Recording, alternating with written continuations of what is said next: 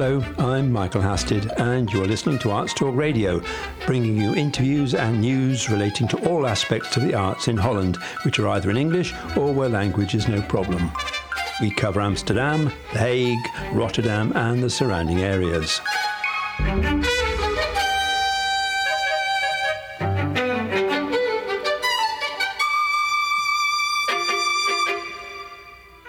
Arts Talk Radio Online. Interviews and features on the arts in English. It's all about music this week. It's 50 years to the day since the Holland Pop Festival took place at Kralingen in Rotterdam. We meet the man who was responsible for mounting it and creating Mojo, one of the biggest concert promoters in Europe. Pop or rock music in all its forms has been a significant factor in all our lives, and the visual aspects have been almost as important. I went to meet a man who has put together an exhibition which brings together music and art.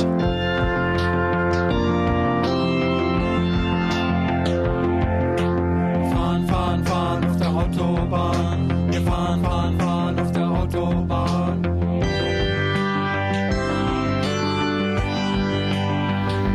I'm in the Kunsthal in Rotterdam, and I'm with Max Dax, who is the curator of a new exhibition which is called Black Album, White Cube. And what's the basic premise of the show? I want to make the invisible visible. I want to show how invisible sound waves, how music materializes in art, in various forms of art, in the form of paintings, in the form of installations, videos, sculptures, drawings, you name it. But this is maybe not what people would expect, because there are no record sleeves as such. It's very much an exhibition of art with a capital A, which is related to music. Which generally came first with this? Was it the art or was it the music? The art is first. For me, it was important to, for instance, find out why certain painters, really painters who paint on canvas, oil colors on canvas, why they seem to me so contemporary, why they seem to me so 21st century. And I noticed that a lot of these painters were so into the now, here and now, because they allowed influences from the music in their paintings, and that was some sort of a starting point to realize that a lot of the paintings that speak to me, that appeal to me, that they had a background in music, that they sort of tried to make the invisible influx of music visible or tangible in painting. Because there is very much a dialogue between art and music. I think a lot of artists fancy themselves as rock stars, and a lot of rock stars would like to have the respectability, if you like, of fine art. How is this dichotomy resolved? Is it resolved? Yeah, that's a thread in the exhibition, what you just said. I think it's a love and hate relationship between artists and musicians. And as you said, Bob Dylan cannot walk into a cafe without being recognized. He cannot he cannot live a normal life, and maybe he envies a bit Albert Oehlen, who's probably the most famous painter in the world at the moment, who can, without any problem, move freely through the world. And both are superstars in their genre. And at the same time, visual artists sometimes envy musicians for having a stage and having thousands of people clapping and applauding. But I think in this dynamic tension, there's also a power that can be transferred into art or music. There was another aspect to that, but what you just said was interesting, because the rock star, an essential part of that is the recognition. And the essential part of being an artist is the you're not. So the two are never going to meet. There's this essential dichotomy between fine art and pop art. With the usual exception, there's Picasso, there's Damien Hirst. I mean, there's some people who sort of became pop stars in the art world, but sometimes I think they model themselves after rock stars. Maybe not so much Picasso, but Jeff Koons for sure. Well, Jeff Koons, absolutely. But I think in the time of Picasso, I mean, times were very different. You didn't have social media, you didn't have mass coverage and everything else. So can we just talk about a couple of the exhibits? There's one which particularly appealed to me, and that was the White Album. Yeah. It's essentially it's a record shop, and it's filled with how many? I think more than 2,700 copies of the White Album. And they've all got records in there, all the real thing? Have they all actually got the albums inside, or is it just the covers? No, they all have records inside, and actually you are allowed to browse as a spectator, or when you visit the show, you can browse through the albums. You can pick one and play it on a record player, but I have to tell you, it's always the same album. It's always the same songs, but they all sound differently, of course, because there are there's traces of usage, heavy traces of usage on most of the albums, so it's more white noise on a white album. So how did this exhibition come about? Because your background, I think, is in rock journalism, or? Well, I wouldn't say that. I mean, yes, I worked in the field of music journalism, yes, but the thing that made me maybe different from other colleagues was that I was never interested in telling the story of rock music. I was always interested in the influences, in the things that inspire people. So when I would interview a musician, the second question would be what art inspires someone, or what films have you seen? Like, sort of, I'm really interested in. I don't think that it's a hermetic world, you know. I think that there's other worlds outside, and if you limit yourself to tell the story of music by just judging or comparing music with music, a big part of the story falls under the table. Because there is one thing which struck me about this. This is not a criticism, but there is very much a sort of European bias, not even a British bias. And if you think about the relationship with rock music in particular, and with the relationship between rock and music, it's very much an English and American thing, whereas you've concentrated on the German aspect of it, or very largely on the German aspect of it. Yeah, maybe there can be a part 2 of the show one day where the focus shifts towards other countries, other continents. Maybe one of the reasons is this is a very personal show also.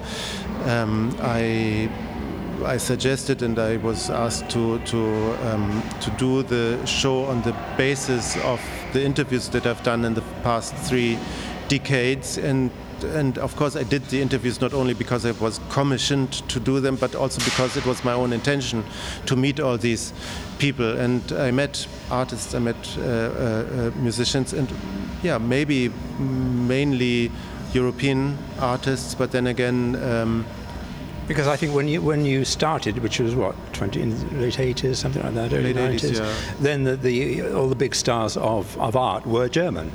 Bas Liz and Lupertz and all those people. Yeah, sure. I mean, I'm growing up in Germany, in West Germany, of course meant if you were not blind that you were, Joseph Beuys was still alive. But I mean, those were the big stars in the early 80s. These were the really big stars in the art world. I mean, Joseph Beuys, I think he was a pop star for me. I mean, for me, he was a bigger pop star than Mick Jagger.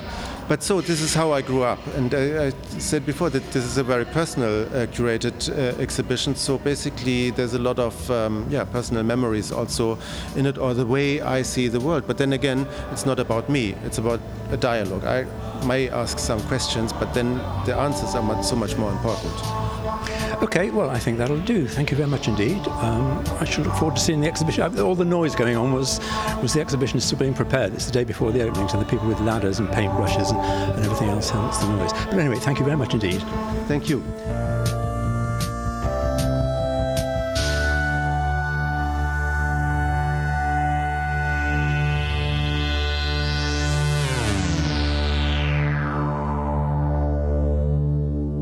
That was Max Dax, curator of the exhibition Black Album White Cube, which runs at the Kunsthal in Rotterdam until the beginning of 2021. Arts Talk magazine provides the perfect companion to Arts Talk Radio, with reviews and previews in English of cultural events in Holland. Whatever your interest in the arts, our international team of writers will always provide something new and exciting to see online. That's Arts Talk Magazine, all one word, .nl. artstalkmagazine.nl. The exhibition at the Kunsthalle is a relatively modern affair, tracing the relationship between art and music only as far back as 1990, so there's lots of electronic and progressive music. Berry Visser made his name 20 years earlier with good old rock and roll when he created Mojo Concerts and its first major event, the Holland Pop Festival in Kralingen in 1970.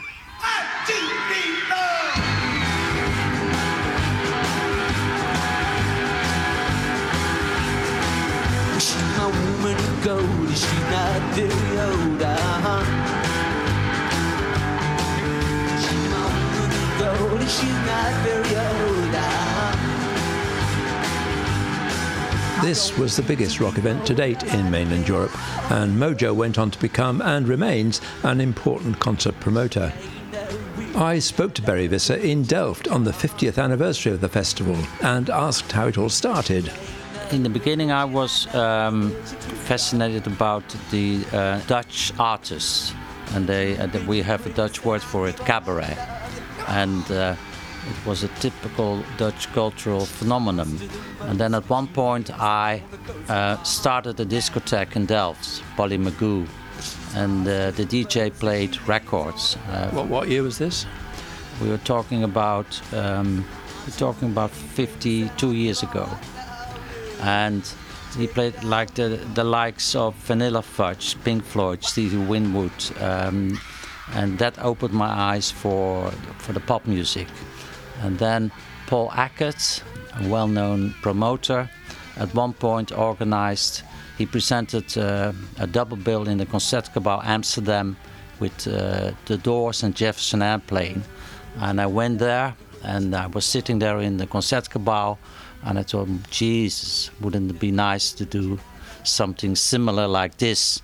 And then I bought a ticket for the ferry to London, and I entered. I had one address, NEMS Enterprises, and there I got in touch with Neil Warnock, and in the end he came with a bill, Jethro Tull Soft Machine, and I was able to rent the Concertgebouw in Amsterdam. It's a long story, but in the end I succeeded in renting that place. It was sold out, and that is the beginning of Mojo Concerts. So how old were you then? You were sort of early about 20? 22 years or something like that. So it's a big thing to take on. I mean, a big financial thing to take on, isn't it? I mean, you have to pay deposits and things to the bands and things like that, and for the hall. Yes. Do you know how much it cost you to mount that? In that time, well, the tickets they started at 6 guilders, and the top tickets. Guilders, those were the days. The top tickets, I believe, was 15 guilders. So the fees of the artists were compared to now were quite not that high, but still, if that concert was if that first concert of Mojo wouldn't have been sold out, maybe the whole Mojo wouldn't exist. Because the big event, the main thing that got you off the ground was the Kralingen Festival in 1969, and that was the sort of Dutch Woodstock or the Dutch Isle of Wight, and from then you never really looked back. Yes, that the Kralingen thing happened, and I was lucky. I must say I was very lucky, and I also was. I didn't have any money. And I at one point I didn't have a site, a location. All I had was the program, the lineup, because I met Frederick Bannister, who at the time organized a festival in Bath, and England, and I went to see him, and I said I intend to do a festival similar in Europe, in Holland. And I asked him, can we not bring the American groups together? So he agreed, and that's why I was able to have this fantastic lineup. And then, but I was looking all around the country for a site and talking to people to get sponsoring, etc. And at one point, somebody knocked at the door here in this place, and it happened to be George Knapp, and he had the same idea to do something in Rotterdam, and the two of us. He drove me to Rotterdam. He showed me around the Kralingen site, and of course I was impressed. And from then onwards, we organized the Kralingen event. We did it in 3 months. I moved into their house and we did it with one telephone. And things were much easier in those days. You could actually do it like that. Yes, that's true. After the Kralingen Festival, I started working together with Leon Ramakers, and we became partners. And we did the first stadium concert in Holland, and that was with Bob Dylan and Eric Clapton. And from then onwards, we did many big concerts. We were lucky that when I started Mojo, it was the music was, you could call it a subculture music, and then gradually over the years it became very mainstream, and mainstream means many people, big audiences. But you must have had, even from the very beginning, you must have had really large audiences. Because it was the first time these acts were available in Holland. Yeah, correct. But the Kralingen, the first large audience was the Kralingen Festival, somewhere around 80,000 people. But still, it was early days for the pop music, and then over the years it became real for the masses. And then we had the stadium concerts, and the Ahoy was built, and the North Sea Festival that was created by Paul Hackett, and actually Mojo concerts took over the North Sea after I already departed from Mojo. That is a thing Leon Ramakers did, and in Mojo I developed the Pandora Music Box Festival and Eindhoven in Wien, and then of course came the Lowlands festivals, which I think which already been going on for 25 years. And but you're not involved with Mojo anymore. When did you? No, I left her. I believe it's already 25 years ago. So it's a very long time. Do you miss it? Not really. No. So how many years were you active with Mojo? Let me calculate. I think I was active 25, 30 years, something like that. And I suppose that was a full-time job. How many events did you do each year? A lot. And they increased over the years. But don't nail me down on numbers. But that must have been a terrible lot. Because to a certain extent, I think Holland was almost deprived, you could say, in the 60s and early 70s of progressive, of rock music, really, because there were no Dutch bands, were there? There was Focus, and that was about it, really, on the international stage. Yes, correct. Holland, like the Dutch music lovers, they focused on English and American groups, and the Dutch. I believe the Dutch groups they got their inspiration from the English groups. They looked at Simple Minds and all those groups and tried to create. But Focus was quite unique. Focus was unique. Yeah, I must say, Focus had their own typical Dutch authentic sound. But the Dutch pop music, I believe, listened a lot to the English and American music. So the Dutch kids really were as we would say, ripe for picking. I mean, they were really keen to hear all this music live. Oh, definitely. And they say Holland was the gate to, like the Eagles did the first gigs. They became popular first in Holland and then afterwards. Did you promote elsewhere in Europe? Did you put on concerts in Germany or France? Not really. In the beginning, I did a tour with the Soft Machine in other countries, and Marlene Dietrich. We did 3 concerts, 2 of them in Belgium, but. For most of the programming, only Holland. We didn't go into other countries. They had their own promoters and etc. Did you never? Because I think at that time of the early '80s, in particular, there was the start of the rock videos, which became a very big thing. Were you never tempted to get involved with the other aspects of the media? Personally talking, no, I wasn't that interested. I was interested in presenting groups. In the beginning, it was only the groups I liked. Yeah. So, but that's not the way to make to grow a successful promoting agency, because you have to cater for the audience, and one of the other things I liked is to put my own creativity in it, which I did with the Pandora Music Festival and with the Ein Abend in Wien. But I wasn't the guy to Leon Raamakers. He was the guy to make to go for enlisting the North Sea Festival in Mojo after Paul Acker died. He was more into building it into a very big company, and I was more interested in new things.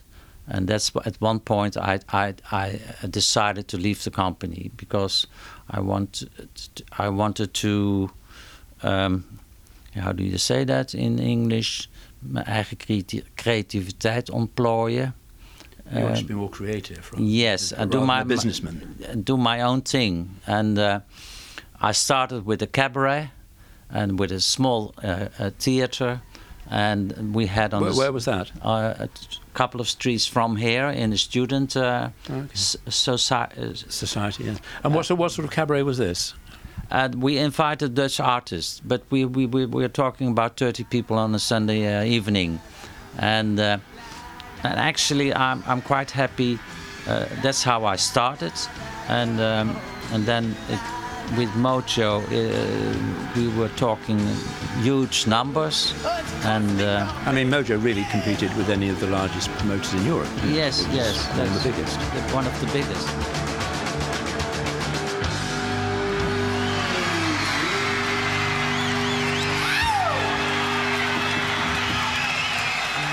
That was Berry Visser, creator of Mojo Concerts, talking about the Kralingen Festival, which was in fact in 1970, not 1969, as I said in the piece.